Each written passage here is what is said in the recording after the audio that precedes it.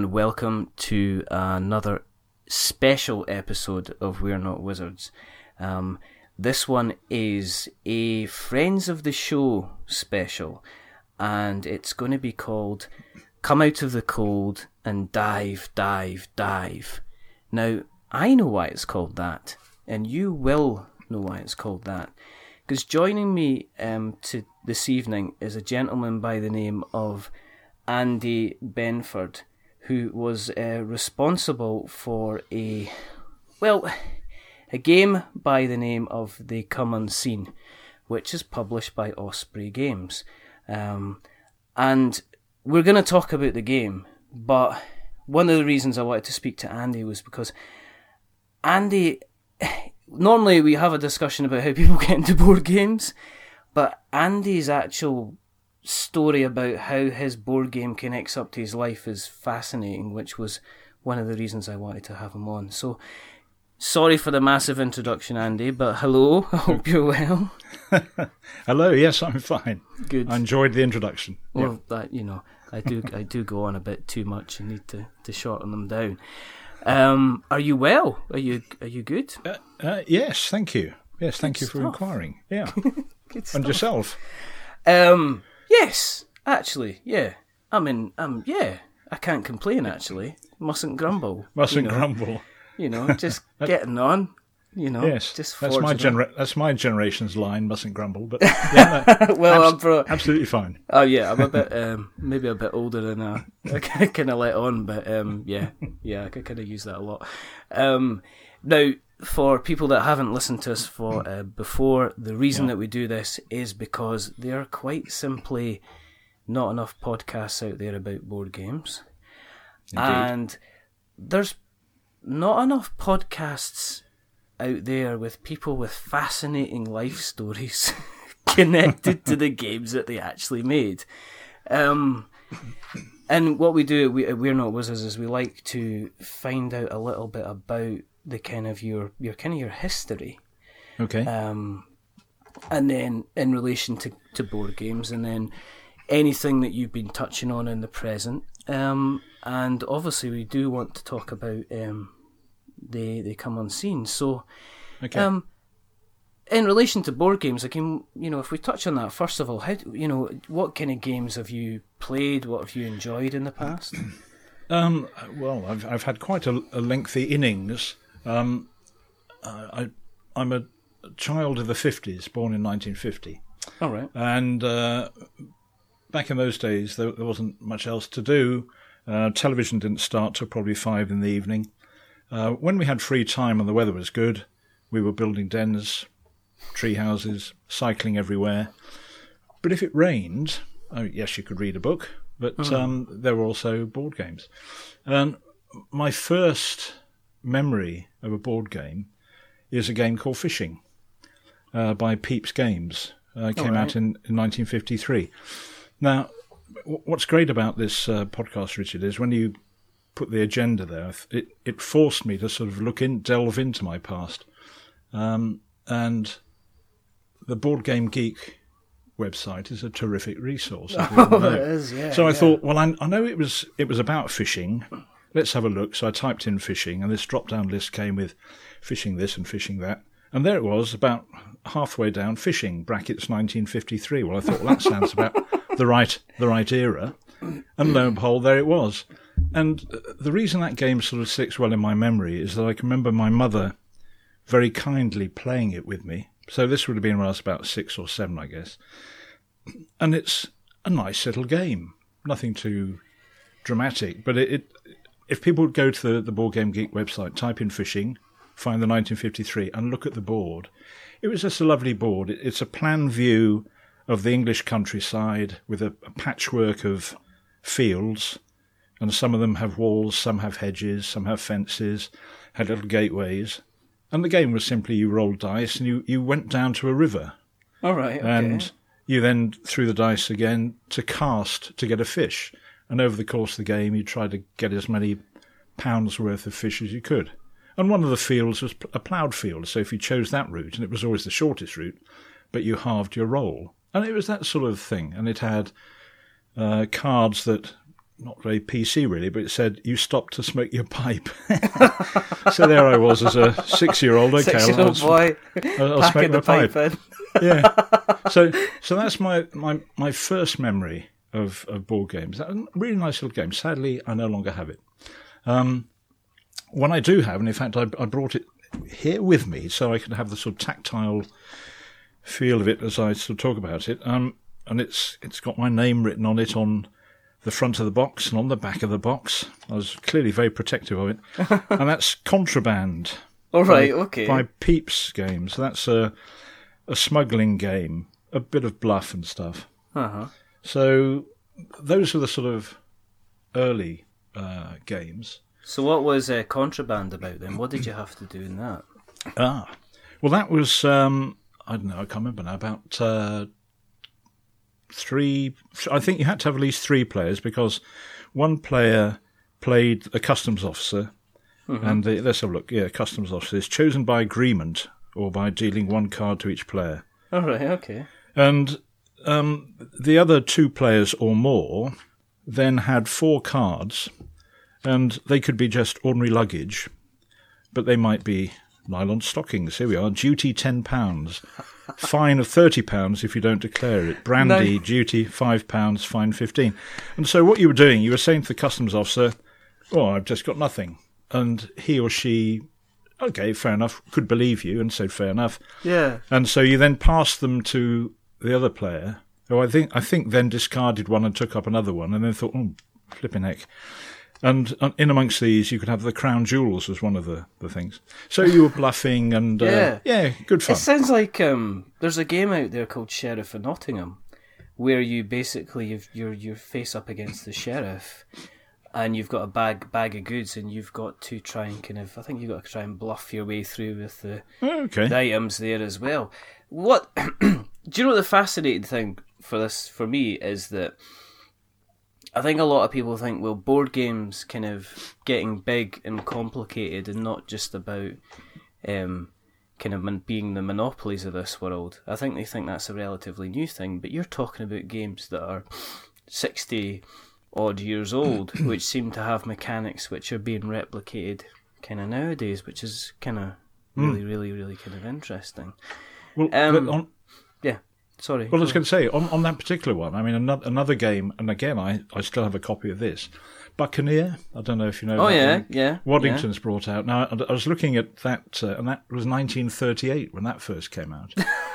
And that had, or still has, if people have got it, a really clever mechanic, because there are no dice in it. Yeah. And you had cards, and the cards had... I don't know why I was given the past tense, it still exists. The cards had pictures of sailors on them and a number, so that if there were 6 sailors on it, you'd have a number 6.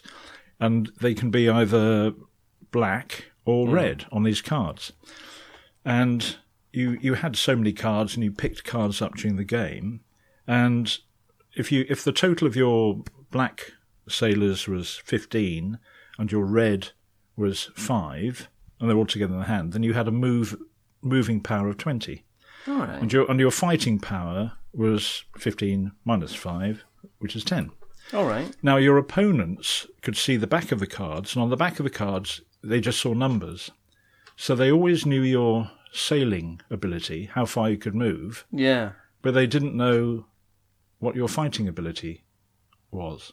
That's amazing. And that's really quite clever. That is amazing. A game that came out in 1938. So, and I'll tell you why, because when we spoke to I think Aaron West at Elsra Games, he was describing a card game which had quite similar mechanics, where you basically it gave an idea of what the power of the card could be on the back. So when you're looking at the opponent, you can see on the back it says, well, this is a 7, which means it could be this, or this is a 4, which means it could be this. But then the actual cards themselves had exactly what the power was going to be. So I mean, this is fascinating stuff. Yeah. As you kind of moved on, did you stay with board games? I mean, have you Now, I guess where you are just now, I mean, do you still play a lot of games at the moment with not as much as I'd like. It tends to be, family gatherings when there's a number of us around, and I'll persuade them. I'll get a board game out. And back in, we're jumping forward a bit, but I suppose I think it was 2006. I discovered Board Game Geek and registered, and discovered this huge amount of games out there, and so I decided that I would buy for the family. For me, really, but for the family, I would buy a board. Commas. Yes, I would buy a board game for Christmas, and so I would, select from that list. And I got Pirates Cove. I discovered Days of Wonder, I think, when I discovered Board Game Geek. So I got Pirates Cove one year, Mystery of the Abbey another, Shadows of Camelot, right. And so forth. So have you got quite a collection then? Would you say? Not a huge collection. My wife Sue would say far too many.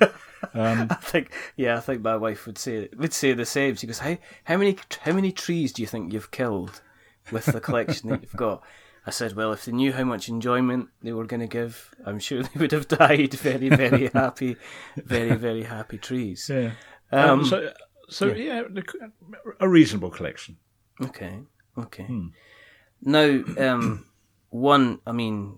you're in the unusual position where you don't see many people that say, "Well, tell you what, I used to go out and I used to fight dragons and I used to defeat orcs and I defended a lot of castles, and then after a while I decided to make a board game about my adventures." So there's not many people that are in that kind of situation. But the board game that you made is very, very, very much tied in to your career. Yes. So, and there's a fascinating kind of breakdown. I mean, I'll read the first line, which is basically said, that you were a retired commander in the Royal Navy. Yeah. You started out in Dartmouth in 1971.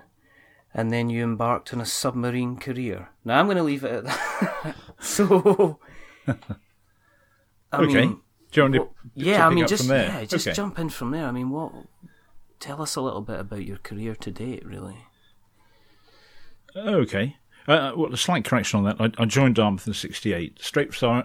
I've known nothing but going from school at the end of A levels straight into the Navy. I had nothing in between. Joined Dartmouth in '68, went through the training, decided I wanted to be a submariner, joined my first submarine proper in 1972. I did do some time on board HMS Finwall, a diesel boat based out in Singapore. Really rugged. Just to get experience of it, but then joined submarines proper in '72. Went through a number of diesel submarines. You move through the jobs. I was the navigator of a couple, sonar officer another one. Then I went to a nuclear submarine. I was the TAS officer, that's torpedo and anti-submarine. Yeah. Then did the Perisher course, which qualifies you to command. Went on to command a submarine that was on exchange in the Australian Navy, and was second in command of a Polaris boat based up in good old Scotland at Faslane. Right. I mean, that's it sort of in a nutshell. Yeah. But coming back to how the game came about. Yeah.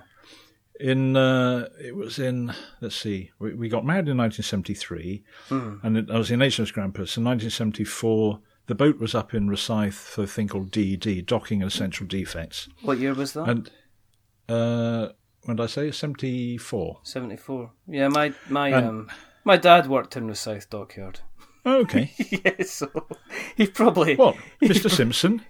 Yeah, he probably was. Yeah, he probably was a... He was what was he, a PT-04 or something like that at the time. Okay. But he was always involved in the kind of the refits and refurbs. Oh, okay. Yeah. Like that, so. Well, the Docking and Essential Defects was a sort of a really mini refit. It was just a sort of, you went into dock and they did Essential Defects. I mean, it said on the tin. Yeah. But I was the navigator, but then I was I came back south to Portsmouth, to HMS Dolphin, to do a specialist navigation course for submarines. And so that was really good. We recently married, and so I was at home in the married quarter in Southsea. Yeah. And on the evening news, or the sort of local news programme, there was an item about some chap who was getting a board game published. Now, I can't remember anything about the game, him or anything, but I just remember that event. And when he was asked by the presenter, how do you, or what would you recommend to anybody else who was going to do this? And he said, words to the effect of, find something you know about and make a game around it.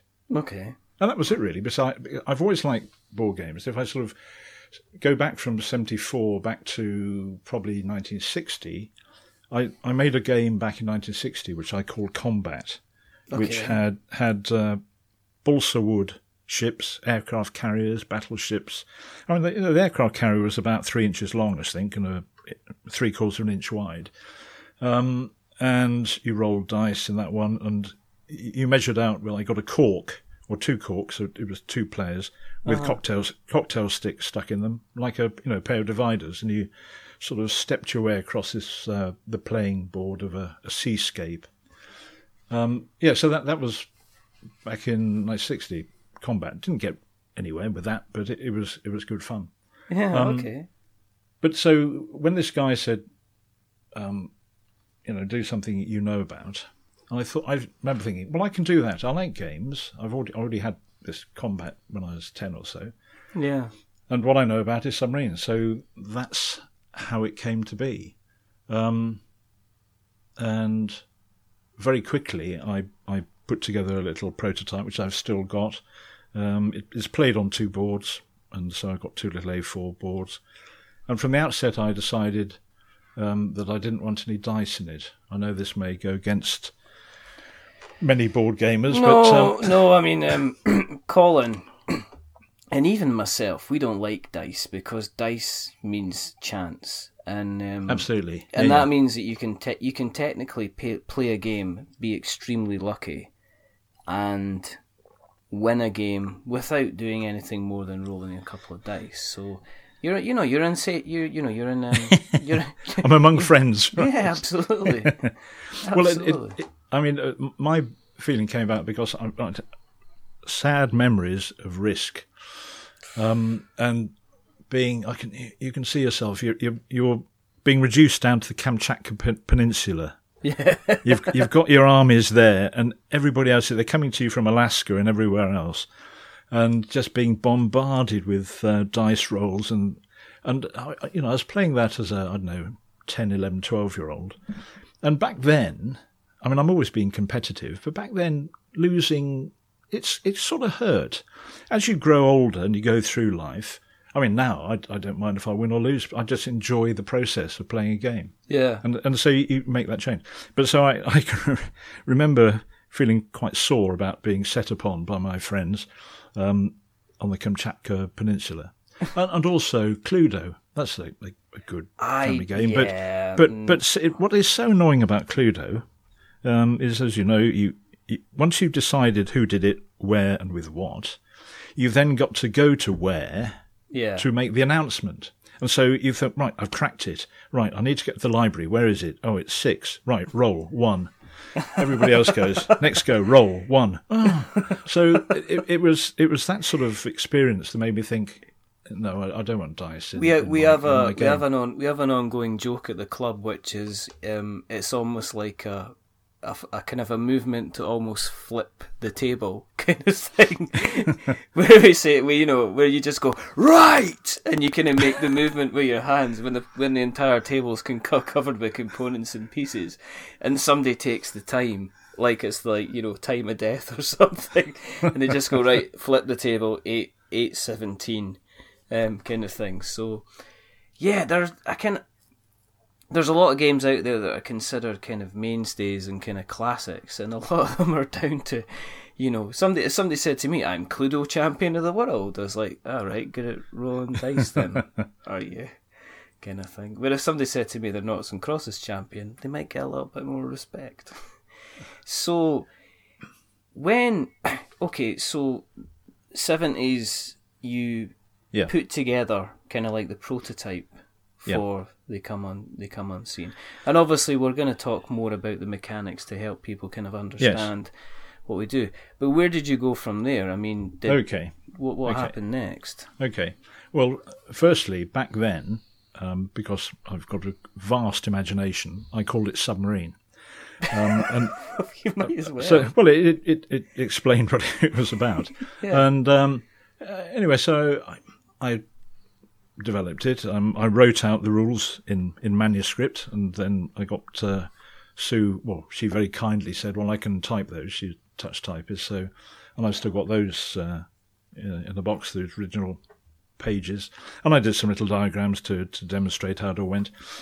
And I played it with a few people. I mean, in diesel boats, you don't have a lot of time for board games because there isn't much space. So in the diesel submarines, when we had relaxation, we'd either play liar dice, which I'm rubbish at, a game called Scats, which is just played with ordinary pack of cards, and different cards do different things, and you got, you put down a 7 and it changed the suit, and you declared what the suit is, and other cards reverse direction, and if somebody went to play and it had reversed, and you'd be penalised a card for twitching, and it was a silly game but really good fun. Yeah. But because of the way of life and the small space, board games weren't so good there. So it's really, I played it when ashore, but with some colleagues. It was only when I went into the nuclear boats, where you got more space, that Is it it a sort big of took off. difference? I mean, are you? Yeah. I mean, are you happiest if you say, right, I'm off to my cupboard, kind of thing, and you're just like, there we go, this is nice. I can put my arms out and I can touch either side of where I am, kind of thing. I mean, I'm content with that. Yeah. Yeah. You kind of, when somebody says, "Oh, I like Sunday morning, I like to really wrap myself up with a duvet," kind of, it's like, yep, that's as we kind of sort of out. But you said, the nuclear subs, you've got. Was it kind of like chalk and cheese in terms of the size of them then, or? Yes, I mean the diameter of the hull of a nuclear boat. Well, they vary depending on the size of the boat, but you're talking about sort of 30 feet plus. Right. Whereas the diameter of a conventional boat is 17 feet, I think. So half the size, and that's 17 really feet. Small, You also have to cram in machinery into that, and pipes and stuff like that. Absolutely. So the game didn't get much play in the diesel boat time, but certainly in the nuclear boat time. And it was in HMS Sovereign that it got a really good outing. And in fact, it went down particularly well. And the engineers mounted my rather flimsy paper board onto an aluminium backing, put a Perspex top on it, and connected the two together with the board trap between, with lovely brass nuts and bolts that they manufactured back aft. Clever chaps. Have you still got that? No, I left it on board. I don't know where it is. I left it on board HMS Sovereign when I left the boat, and for them to use. I mean, the boat has since paid off. It's finished its life. Actually, it's probably sitting in Devonport waiting to be taken apart. Because of the reactor core and all that sort of stuff. So yes, I don't know if somebody thought, I'll take that away. So having left Sovereign, I then had to manufacture another one. Yeah. Which was fine. Did you not call in an old favour and say, "Listen, we'll get the"? Did you? Because I take it you had hand drawn out the artwork for the original board, then, yeah. Yes, correct. Yeah. All right. Okay. But I just did that again. Just no bother. Well, just and then so the game. I mean, it sort of developed from the original, and the boards got bigger, and I put in a few things, different bits. And to start with, I mean, it's sort of chicken and egg here, because people who don't know the game won't know exactly what I'm talking about.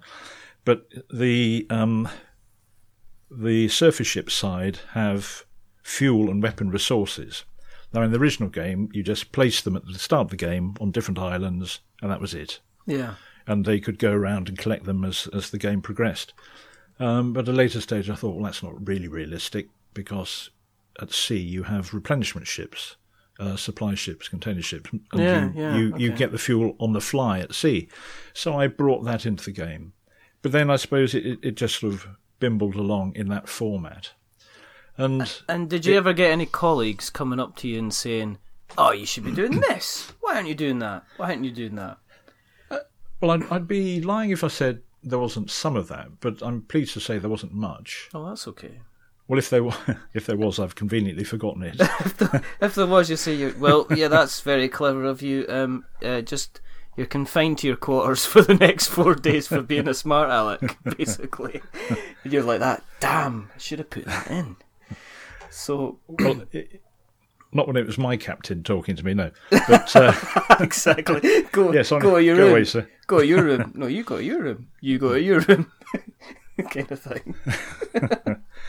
So, I'm gonna lose my thread in a minute. So it developed a bit, but then it was sort of static, and there were times, I have to say, when I was in shore jobs, I've either been under the water or under concrete, and that's my sort of life, because my shore jobs tended to be in bunkers underground, doing the operational side of submarining. And if in the control centres. So yes, underwater or under concrete. And there were times when the game just sat in the back of a cupboard and just came out occasionally. But how it then got from that prototype... I suppose I should also say that there was one chap in Sovereign who was really keen on it, and he said, "Oh, can I have a copy?" And I made him a copy. So there is another copy out there somewhere. There's another copy out there somewhere. But that isn't quite... They're not quite the same as the finished item. Anyway, so there we with that. And then I retired from the Navy in 1993 and actually went then into the National Health Service managing doctors. And that's interesting, going from I was in a exclusively male environment, because in my service time, the Wrens were shore-based only, so it was only men at sea. Yeah. So I went from almost an exclusively male environment to quite nearly an exclusively female environment in the NHS. So I've seen both sides of life in that respect. It's a bit of a culture shock going from one side, I guess, to the other. Or did you... Yes. Well, in one you had the Naval Discipline Act, yeah, I suppose, which basically said, you do what I'm telling you, and in the other one you didn't. It's like, no, I'll decide when I'm doing what you're telling me. Yes. We'll agree you'll say words, and I'll agree that I might occasionally decide I'm going to do them or not, kind of thing. I mean, there was that slight difference. But then... And so I did that for nearly as long as I was in the Navy. And it was when I retired I took early retirement. Yeah. Because I could, so why not? Yeah, and absolutely. Live in a lovely little village, Little Coxwell in Oxfordshire, about 100 adults, I think, a pub. What more do you need? And I was out one day walking our collie, Floss, round the fields, and I bumped into a chap in the village, Rob Brown, walking his dog, and we just got chatting about this and that. And Rob's had a quite a varied career, but I can't remember how it came up in conversation, but he said that he had a little invention that was to do with medicine. I mean, he's one of these guys who something happens to him, and rather than thinking just, oh, that's interesting, and walking away, he thinks, oh, that's interesting. I'm sure he could do that better. And he went to see a practice nurse, I think, who did something, and to test, I think it was a cut or something, to test something, she went to her drawer and got out a paper clip, unbent it, and then used this paper clip to do whatever it was. Yeah. And he said, "Really?" And no, if that had been me, I'd have come home and said to Sue, "Do you know what they did in the surgery? They used a paper clip," and that would have been an end to it. But old Rob went away and thought, there must be a better way. So anyway, that's what he'd done, and he managed to get this thing, bought up and was being manufactured. All right. Anyway, we left this conversation. He went his way and I went mine. And I was walking along a bit, and I was thinking, that's really good. I'd really like to have something that I could invent and get it, produced. Yeah. And a little while after that, it suddenly sunk in. I said, "Well, you idiot!" I thought to myself, "You've got this game there." So that was it, really. So that was sort of autumn 2013.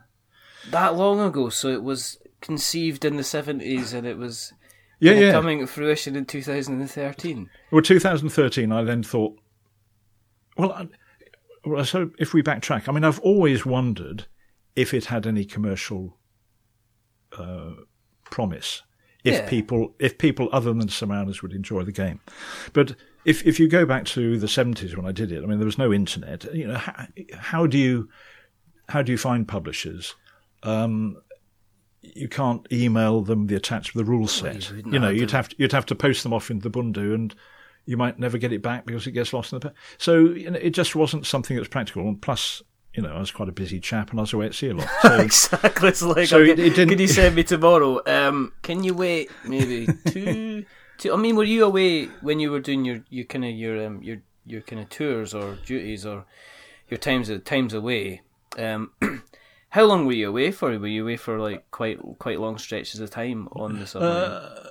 Not as long as they do now. But then again, the Navy is really quite stretched. Yeah, but that's another story. I suppose about 3 months was a sort of normal sort of thing. Right. The longest, let's see. I think the longest I was dived was 13 weeks, and 8 of those we were below periscope depth. So, but that was a nuclear boat, clearly, So yeah. But that sort of length of time. Yes, I'd always wondered if it had any chance of being picked up by anybody. Yeah. And so there we were. I'd suddenly thought, you've got this game, have a look at it. And so I got it out and thought, okay. My gaming experience had moved on because I'd discovered Days of Wonder, those games which I like. Yeah. Red November, Forbidden Desert. Oh, yeah. Those sort of things. And although Forbidden Desert I hadn't actually discovered at this point in time. I'm confusing myself, let alone the listeners. No, yeah. Fine. I then, having decided this is what I'd like to try and do, and I had the time to do it because I was retired, I then set about trying to find out about games fairs. I'd heard about Essen, and I found Essen on the internet, and I sent them an email, and they said, "Oh yes, you can come along. We have an authors section or something, and it's so many euros to do it."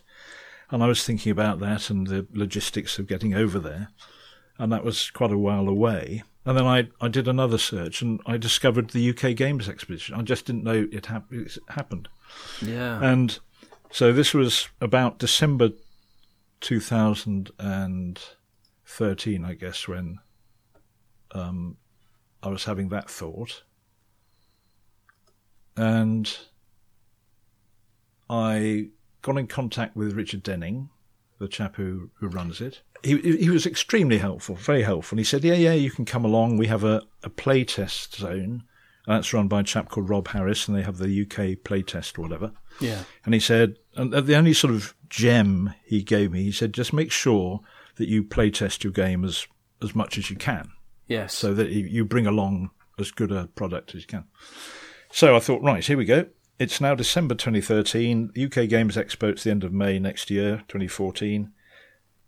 I've got to get at this. And I thought, well, I need to actually buff up the rule book. Mm-hmm. I need to see if there's any bits and pieces I can do.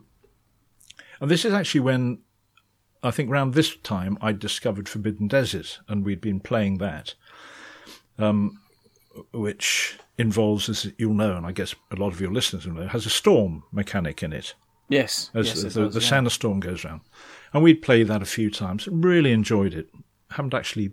Oh, no, we did beat the game once, but most times we don't. But anyway, as I said, I don't mind that. I just enjoy the process of the game. Yeah. And it was at that point I sort of came on, I thought, that's really good. And I thought, well, good heaven's sake, if any game needs weather in it, it's mine. The sea and the sea states and thermoclines and that sort of stuff. So that was the main thing that I added to the game between December 2013 and going to the Games Expo, was deciding on how I was going to work the weather mechanic. And I put out an email to the village, and I said, right, all you closet board gamers, come out of the closet. I want people to come along and help me get this ready for the UK Games Expo. And I got about 4 volunteers. And so they'd come around to our house. I'd sit them around the table, put the game in front of them, tell them what to do. They would play the game. I'd feed them wine and beer, drink and nibbles. And then keep them there for a couple of days until they... And, they then fed back a few things. Yeah. And I'd then take that away and refine it, and then they'd come back. And so we went through that process until we came up to the Games Expo. Now, I booked myself a slot on the Sunday in the playtest zone. Yeah. I mean, that was the only slot that was available, really. And I went up on the Saturday. I'd never been to the Games Expo before. Fascinating experience. But I went up on the Saturday and stayed overnight. And I thought, well, if I'm going to expect people to playtest my game on the Sunday, I really ought to put in the hours on the Saturday. So Muggins went along to the playtest zone on the Saturday, and I played a number of games. And at the end of the game, I'd fill in my form and say, yeah, okay, well, I've got a game that I'm bringing along tomorrow. Are you going to be here? No. So nobody that I spoke to who'd taken a game along clearly had the same ethos that I did, ethic, to think, if I'm going to play somebody, if I want them to play mine, I'll play theirs. Anyway, yeah. So there we are. There's a lesson in life. But I felt good about myself. And I turned up on the Sunday, laid the game out, and I was ready and waiting for the punters to arrive. And interestingly enough, there was a chap at the next table to me, and he was doing something, and there was a bit of I don't think our slot had fully opened. Oh. And I went over and chatted to him, and it was Matt Leacock. What? Yes, yeah, absolutely. Just because I didn't recognise him. Because, I wasn't expecting to see him, and I don't think I would be familiar enough with him to recognise him. Anyway, and we were chatting about something, and maybe I said something like, "Oh, well, Forbidden Desert." That gave me the idea of putting weather in mine, and he sort of handed me a card, and it was Matt Leacock, And you're like that. Oh, okay. Yeah. So that was quite good. Anyway, the game was then play tested and went down well. And I packed it up, and as I was packing it up, one of the guys in the playtest zone came along and gave me Duncan Malloy's business card from Osprey Games. Oh, yeah. And Duncan had been there on the Saturday. I don't know if he was still at the expo on the Sunday, but anyway, he'd been at the playtest zone on the Saturday and left the cards, and as I understand it, he sort of left it with them and said, look, if there's any good strategy games, please hand the people my card. So I was given the card, which was jolly good, zoomed home, sent him an email, and he said, can you send over the rule set, which I did. And initially he sort of said, thank you very much for sending your 46-page rule set, but we might pass on that. And I sent him an email back saying, well, thank you very much. I understand. I think also I sort of said, actually, I think the game is a little simpler than the rule set may indicate, but there we are. Do you know of any other people? I would appreciate, any other contacts you might be able to give me. Yeah. And there was a bit of a gap. And in that hiatus, I thought, I need to do something about this 46-page rule book. So I reduced it to 26 or 28, something like that.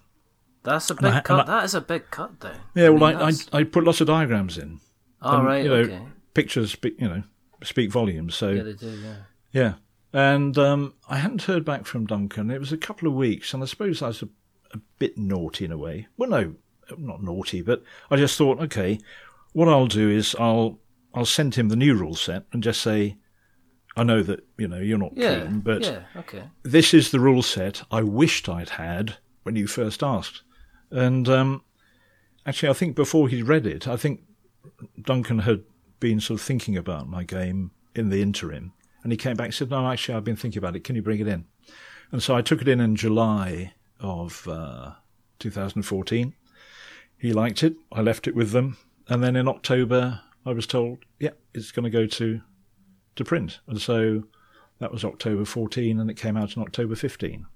How did it make you feel? After something that has had the lifestyle, had the lifespan of an average human being, for somebody to pick up and say, I know you've had obviously kind of your peers kind of playing it and saying, yeah, this was work, and then you've had your playtesters playing it and playing it work. When you got the kind of the communication from Duncan, who, if you're out there, Duncan, hello, because you are a lovely, lovely guy, and yes, I'd agree he's with that. Fantastic guy, and he's one of my favourite episodes was chatting to him. But how did that make you feel then? Well, it was actually slightly surreal. Yeah. To start with, I sort of looked at this email and he said something like, "Congratulations, I'm pleased to let you know that it's gone through all our editing procedures and will be published, and congratulations." And I thought, and I sort of sowed it so. I said, "Look, they're going to publish my game." What did she say? What did she say to that? I don't recall. Well, she was pleased for me. I don't no doubt. She, yeah. But yes, that was just extraordinary. And so I then sort of, after that, I sort of reflected on how we'd got there. Yeah. And it did occur to me that I'd been extraordinarily lucky, because there are a number of things that it's like the sliding doors. Is that the film? Yes. Sliding doors. Gwyneth Paltrow and John Hamm. Yeah. It just one of these things. So if I hadn't taken early retirement, I wouldn't necessarily have been in the position to find the time to do what I did. Okay, so that's one. Yeah.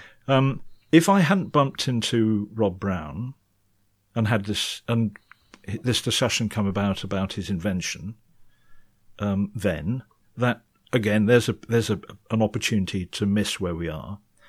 I think I was really fortunate that I was at the Games Expo the year that Osprey, who, let's face it, are into military-themed things, were starting board games, because they come on the scene and The King is Dead are their first two board games ever.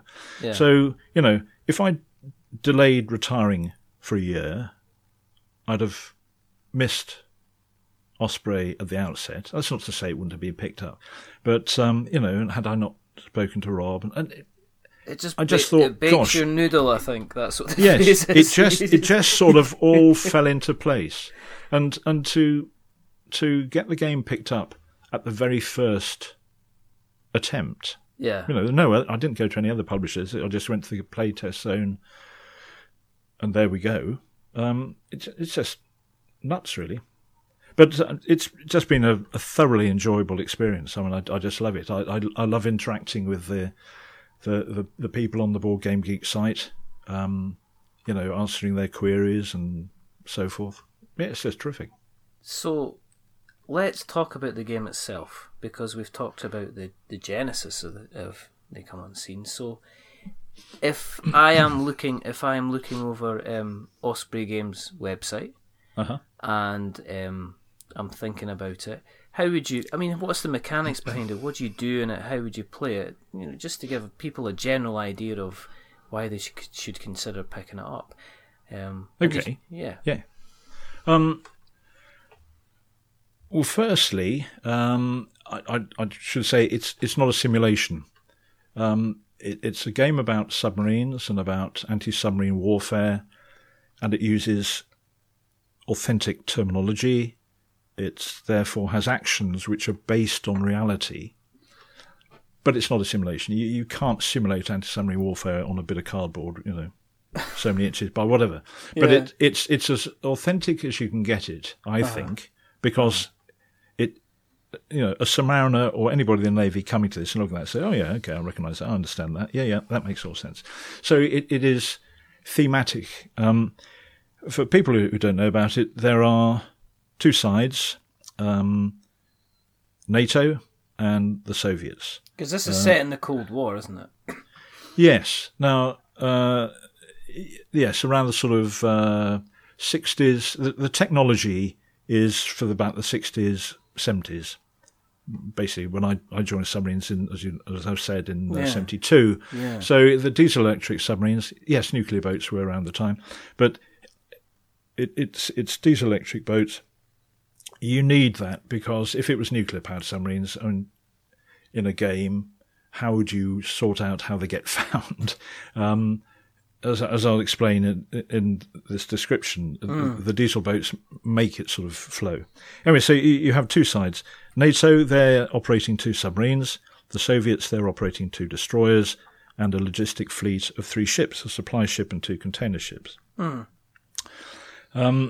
The NATO are a bit concerned about the Soviets developing nuclear power and so forth, and submarines and so forth up in the Barents Sea, and they want their submarines to go up there clandestinely and take out installations. So on the board there are 6 islands with Soviet ice stations using the phonetic alphabet Alpha Bravo Charlie Delta Echo Foxtrot. And they're going to do that by landing special ops forces to destroy the facilities. The Soviets on their side don't want this to happen, clearly. Exactly. So that's their task. They know their intelligence. Leave them alone, please. Yes. Their intelligence is good. They know a couple of submarines are around. Yeah. And they send out their destroyers to hunt them down and to sink them. Yeah. And they need to keep themselves organised by having their fuel and weapons delivered to them by their logistic fleet. So it's a logistic game within the game. Yeah, okay. Now, as I said right at the beginning of this, there are no dice in the game, and the submarines have a control panel, and they have a battery gauge and a depth gauge, and the destroyers have a fuel gauge and a weapon gauge. And so the amount that a submarine or a destroyer moves is completely up to the player. There's no chance in that. They decide. But it has a cost for battery for the submarine and fuel for the destroyer. And for the submarines, as their battery reduces, they can come up and do a snort move. That's when you come up to periscope depth. There are 2 boards. Yeah. One board is the deep Barents, and it has areas of depth, but 250 feet, 450 feet, and 650 feet. Yeah. And the submarines can go to 200, 400, or 600, depending on the depth of water. And the main board, which is seen by everybody, the deep one is hidden by a screen, is the surface of the Barents Sea. All right, okay. And so the submarines, when their battery is getting low, appear briefly on the main board. They leave a radar datum. Basically, as far as the game is concerned, the Soviets have detected their masts on radar, so they know, oh, right, there was a submarine there very briefly. So that gives them a bit of a datum, and they can focus in on that. They have a sonar templates, which they can place down with coloured areas, and the submarine players have to declare if they're in one of those particular areas. And if they're not, they just say no contact. Yeah, this reminds me of the hidden movement game, well, one of my favourites, which is Letters from Whitechapel, where the police will go up to a certain area in London, and they're surrounded by kind of cubes, and they will then say detect on a square, and if Jack the Ripper's been in that square, he has to say, yep, I've been there, kind of thing. So this sounds sounds really interesting. So yeah, well, yeah. So the sonar templates, if the detection is forward of the beam, so from the beam to the bow, it's a little more accurate from abaft the beam, from the beam to the stern. Yeah, that's just to give a little variety, because sonar isn't 100%. You can't go out to sea, switch on the sonar, and you just detect everything that's there. It's not like in the problems. movies then. Indeed. Yeah. Yeah, so that was to sort of cater for that, and there's a blind arc that the submarines can utilise if they pass directly underneath the ship and things like that. So having sorry, I was saying therefore about that's how the submarines increase their battery percentage by appearing occasionally on the main board. That's why I say with nuclear submarines they've got no need to refuel, to anything. It's just gone forever. The game just wouldn't work in that respect. So the Soviets then moving around, they move, and as they move, they use fuel. And their way of replenishing the fuel is to either go into one of the ice stations that hasn't been destroyed, excuse me, where there is fuel available, and take on that fuel, or they can meet up with a supply ship as long as it's got fuel on board, and do that at sea, which is the replenishment at sea, which is a factual thing that does take place. So that's why there's no luck in the movement. It really is up to the teams how they go. Yeah. And I do call it a team game. It's for 2 to 5 players. If 2 people are playing, then one person plays NATO and operates both submarines. Yes. I mean, they can operate one submarine if they like, but why not operate 2? And the Soviet player operates the 2 destroyers and the logistic fleet. The logistic fleet don't have a control panel for fuel or anything. They're just given. It's assumed they have enough fuel for the game. That's fine. So they have a maximum move that they can do, and they move around taking the fuel about. If you have fuel and weapons, if you have 3 players, again, you could have one doing both submarines and the other 2 taking a destroyer each plus the fleet. Yes. 2 players each side. It's a team game. And I mean, some people I've noticed. There's one person on Board Game Geek saying, "Oh no, I don't like games where there's player elimination."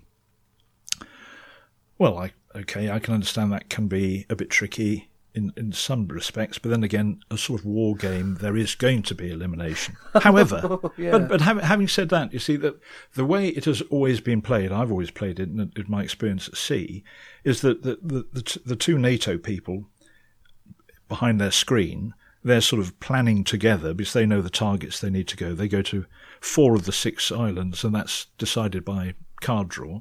Yeah. And they're very much doing it together, thinking, oh, okay, how are we going to do this and other? So actually, if your submarine gets taken out of the game, okay, that submarine's out of the game, but that doesn't stop that person still being involved with the team. Yeah. So I've never really seen it as a player having a player elimination problem.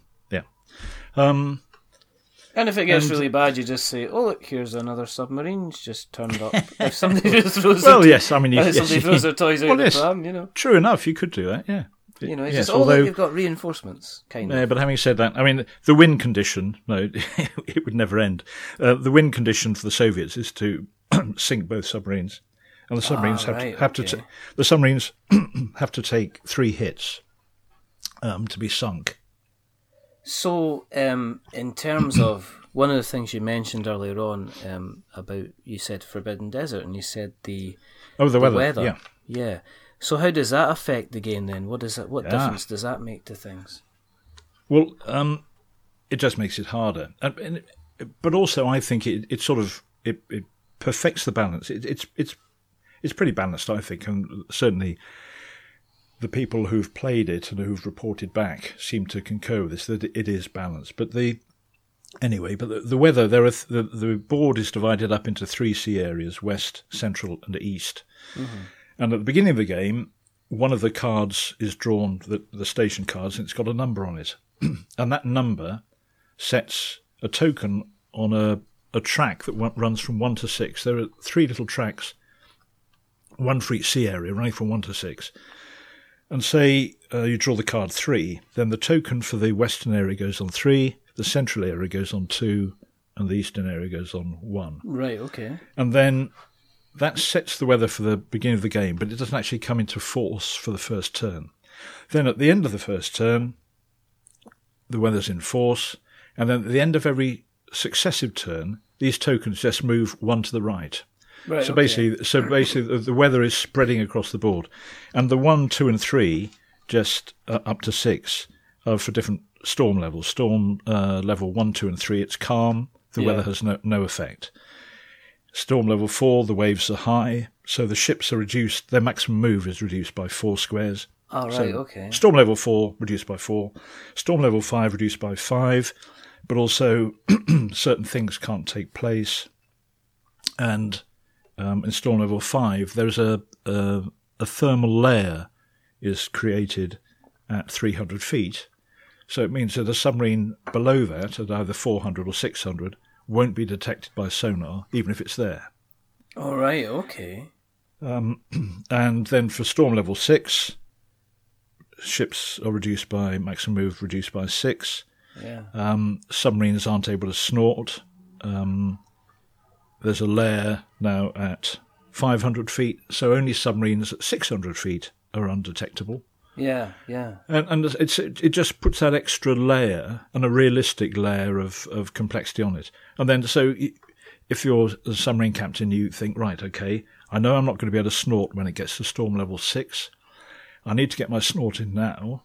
And actually, if I'm in deep enough water, once I go deep and the next turn the weather goes to 6, as long as I'm below... Yeah. Well, they won't be able to detect me, but they might think, well, we know he was roughly there. Actually, he couldn't probably be any further away. So, yes, but it just adds that extra complication, and it's more thematic. Or further. Yeah, the theme is enhanced. That's probably the way to put it. Have you, now the game's been published, Yeah.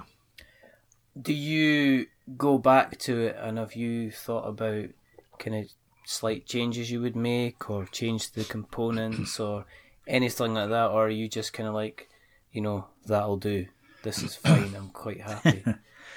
Well, I'm really happy with the game as Osprey have produced it. Yes. I have done some work on an expansion. Oh, okay. But whether that'll ever come to anything, but the expansion gives a different mission for NATO. It's extracting agents rather than blowing places up. And it brings in a few more ships and also a hidden element on the Soviet side. So that's just going to give a different option for players. I'm very happy with it. I don't know, as I say, whether it'll come to anything. Yeah, yeah. Yeah. Have you ever, with other designers, because you've got something out there and published, have you ever thought about any other kind of games at all? Have you still got a couple of ideas? I've thought, I could maybe do this. Or... Yeah. I've actually got one that I'm toying with.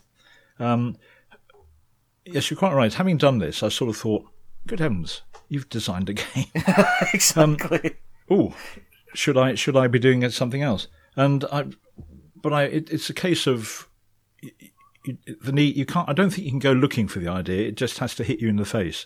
Yes. And absolutely. so for quite a while, nothing came to me, and I don't think I've actually got the sort of mind that will come up with an abstract game. So I think what I've come to realise, that my games have to have some historical background, some real story. And so I'm working on a game which is going to be a sort of worker placement, I think is the board gaming term for it, which I'm sort of learning as I go along.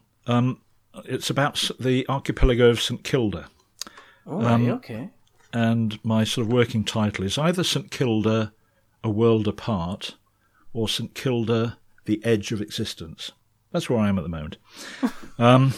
And it's because I've seen St Kilda through a periscope. I would love to go to St Kilda, but I haven't managed that. But I've seen it through a periscope, and I've read a couple of times a great book. It's probably the only book about St Kilda. It's called. I've got it here with me, so I didn't forget the title. St Kilda: The Life and Death of. And for people who don't know, but they probably do, St Kilda is, I can't remember the distance, about 40, 50 miles to the west of the Outer Hebrides. And these people scratched out a living there for centuries. But in 1930, they had to, they were evacuated because they were becoming too much of a strain on the mainland, trying to support them in the end. And I just love the story. I know it's a sad one in a way, but they had this existence there. And when you look at the map of the archipelago of St Kilda, it would just make a fantastic playing board, just really interesting. And their lives revolved around harvesting seabirds off the cliffs, making Harris Tweed from the sheep that they had on the Stack Islands around in the archipelago. They produced oil from boiling down the birds. So there's all these different things they have to try and achieve, and actually they did at times really struggle because they're on the edge of existence. They had to be self-sufficient. Yeah, absolutely. And I just thought, the map of the archipelago looks great, and the story's good. And so what I'm trying to do is to come up with I think it would be a solo play or 2 players. Yeah. Just trying to manage, and the game would last over the course of a year. Yeah. And basically you've got to survive. Anyway, so that's what I'm sort of playing at, and I'm doing a little better, I think, coming up with an imaginative name at the outset, unlike Submarine. And incidentally, on that, when it came the Submarine becoming They Come Unseen. Yeah, how did that happen? Well, it was when I was back in December 2013, when I was starting this process to see if I could get it published. I just sort of looked at it and I thought, no, you can't go along with a game called Submarine. Well, okay, here's the thing, because we've had a guest on, I think Mark from the London Board Game Company, and his board game was about football, and it was called The Football Game. So, Well, okay. he was fascinated. He could actually register that as a trademark in a game, but nobody had ever called it just The Football Game. So, maybe Submarine. You never know. Well, indeed. But anyway, so I thought, no, it needs to have something a little more. And I can't remember the time, but maybe it's about a week I was sort of thinking this and the other. And then, again, it's sort of the penny dropped. The motto for the Royal Navy Submarine Service is, "We come unseen." Ah, right, okay. Now, I didn't think it was right. I just felt uneasy about taking my service's motto and just putting it on a board game. Yeah. But I thought, no, tell you what, I can change that to they, put it in third person, and that makes sense. And so that's how the name came about. That's fantastic. I mean, this is all, fascinating stuff. As I say, it's very rare. It's rare, yeah. I've never spoken to anybody that's kind of the theme of the game has basically been their kind of their career, and they've kind of lived it in themselves as well. Yeah. I mean, if people are listening and they're like, well, I would like to get a copy of this game, it's available through Osprey Games. So we'll put a link. We'll put a link on the actual show notes. Okay. It is currently now. I'm not. It's usually about £40, isn't it? It's currently it's on sale at the moment, I believe. It was on sale, but that was the January sale. Right. Whether it's still on sale, I don't know. Okay. But it was half price, yeah. Yeah, it was £40, and I mean, just going down this, you get the board, you get the deep board, you get the game screen. You get the control panels, you get the search pieces, you get the ice station cards, you get ships, the submarine tokens, the actual history and tactics book as well. So were you involved in kind of writing? Did you pen all that together yourself? The history. It was really nice. Duncan said, "Oh, I think what we need to do with this, we'll have a rule book, and it'd be good to have a history bit, because in my 46-page initial tome, it was that long because of quite a lot of it was explaining at the time, here's the rule, this is how the game plays, and by the way, this is the reality of it. All right. Okay. So basically what I did is I just ripped that out of the rule book and made it into a separate book, and Duncan said, let's put in this book. So that has the introduction and really just puts a tiny little description of why it is as it is. And I've done a couple of pages on life at sea in a diesel submarine with some great photographs, and then submarines in the Cold War, how they were operated, and anti-submarine warships in the Cold War. Yeah, and at the back of it, some tactical suggestions for the game based on that historical reality. That's just. So have you ever thought about doing like a director's cut and putting the 46-page one out again, and just there you go, have it all, have the lot kind of thing. It did just cover just about everything, so I suppose it had some advantages, but it had an index. I mean, because it was so big, it had an index. Cool. Yeah. But you can pick it up from Osprey Games. I'm guessing that you can get it from there, and all good retailers. All good. I know I sound like one of those salespeople on the telly. All good retailers. Our operators are standing by waiting to take your call. If people want to, obviously people can go to the Osprey Games site if they want to keep an eye on what else is happening with Osprey Games. Yeah. Do you have a presence on the social medias, on the interwebs of this world? I do. I'm on Twitter. I'm on Twitter I'm very happy with my handles, if that's the term to get to out there. I'm on Twitter as @Perisher80, 80. Oh, cool. Okay. Because that was the year I did Perisher, so Perisher80. And on that, I started tweeting about the game as well as submarines and my interests. Yeah. But then I thought, actually, the time has come where I need to have a They Come Unseen Twitter account, which I have, and that's, you guessed it, @They Come Unseen. And I really put that one there so that I could put in additional thoughts. It's called sort of tips, talks and tactics about the board game They Come Unseen. So I put up thoughts there for people to help them enjoy the game, and what I'm hoping is that people will start coming back to me in direct message or tweet their thoughts and ideas, questions, comments, and so forth. So yes, at Perisher80 and @They Come Unseen, and I also have a They Come Unseen Facebook page. Oh right, okay. Well, I'll tell you. So you just search on Facebook for They Come Unseen. Well, we'll make sure that we put the links in the show notes so that if anybody is interested, everybody is interested tonight, they can jump on and they can keep an eye on things. Okay, and I can add to that. Sorry, Richard, I can add to that. It's all They Come Unseen. They Come Unseen @gmail.com. If they want to email you directly. Yeah, I'm happy for that. Yeah. Cool, brilliant. Okay. Andy, this has been fascinating. It's as I say, we kind of spoke a good couple of months ago about having a chat, and then I'm so glad that we've done it because this has been brilliant chat. I loved every minute of it. Good. Well, I've enjoyed it too. Thank you for the opportunity. It's been very good. It's my pleasure. I guess there's only two things to do.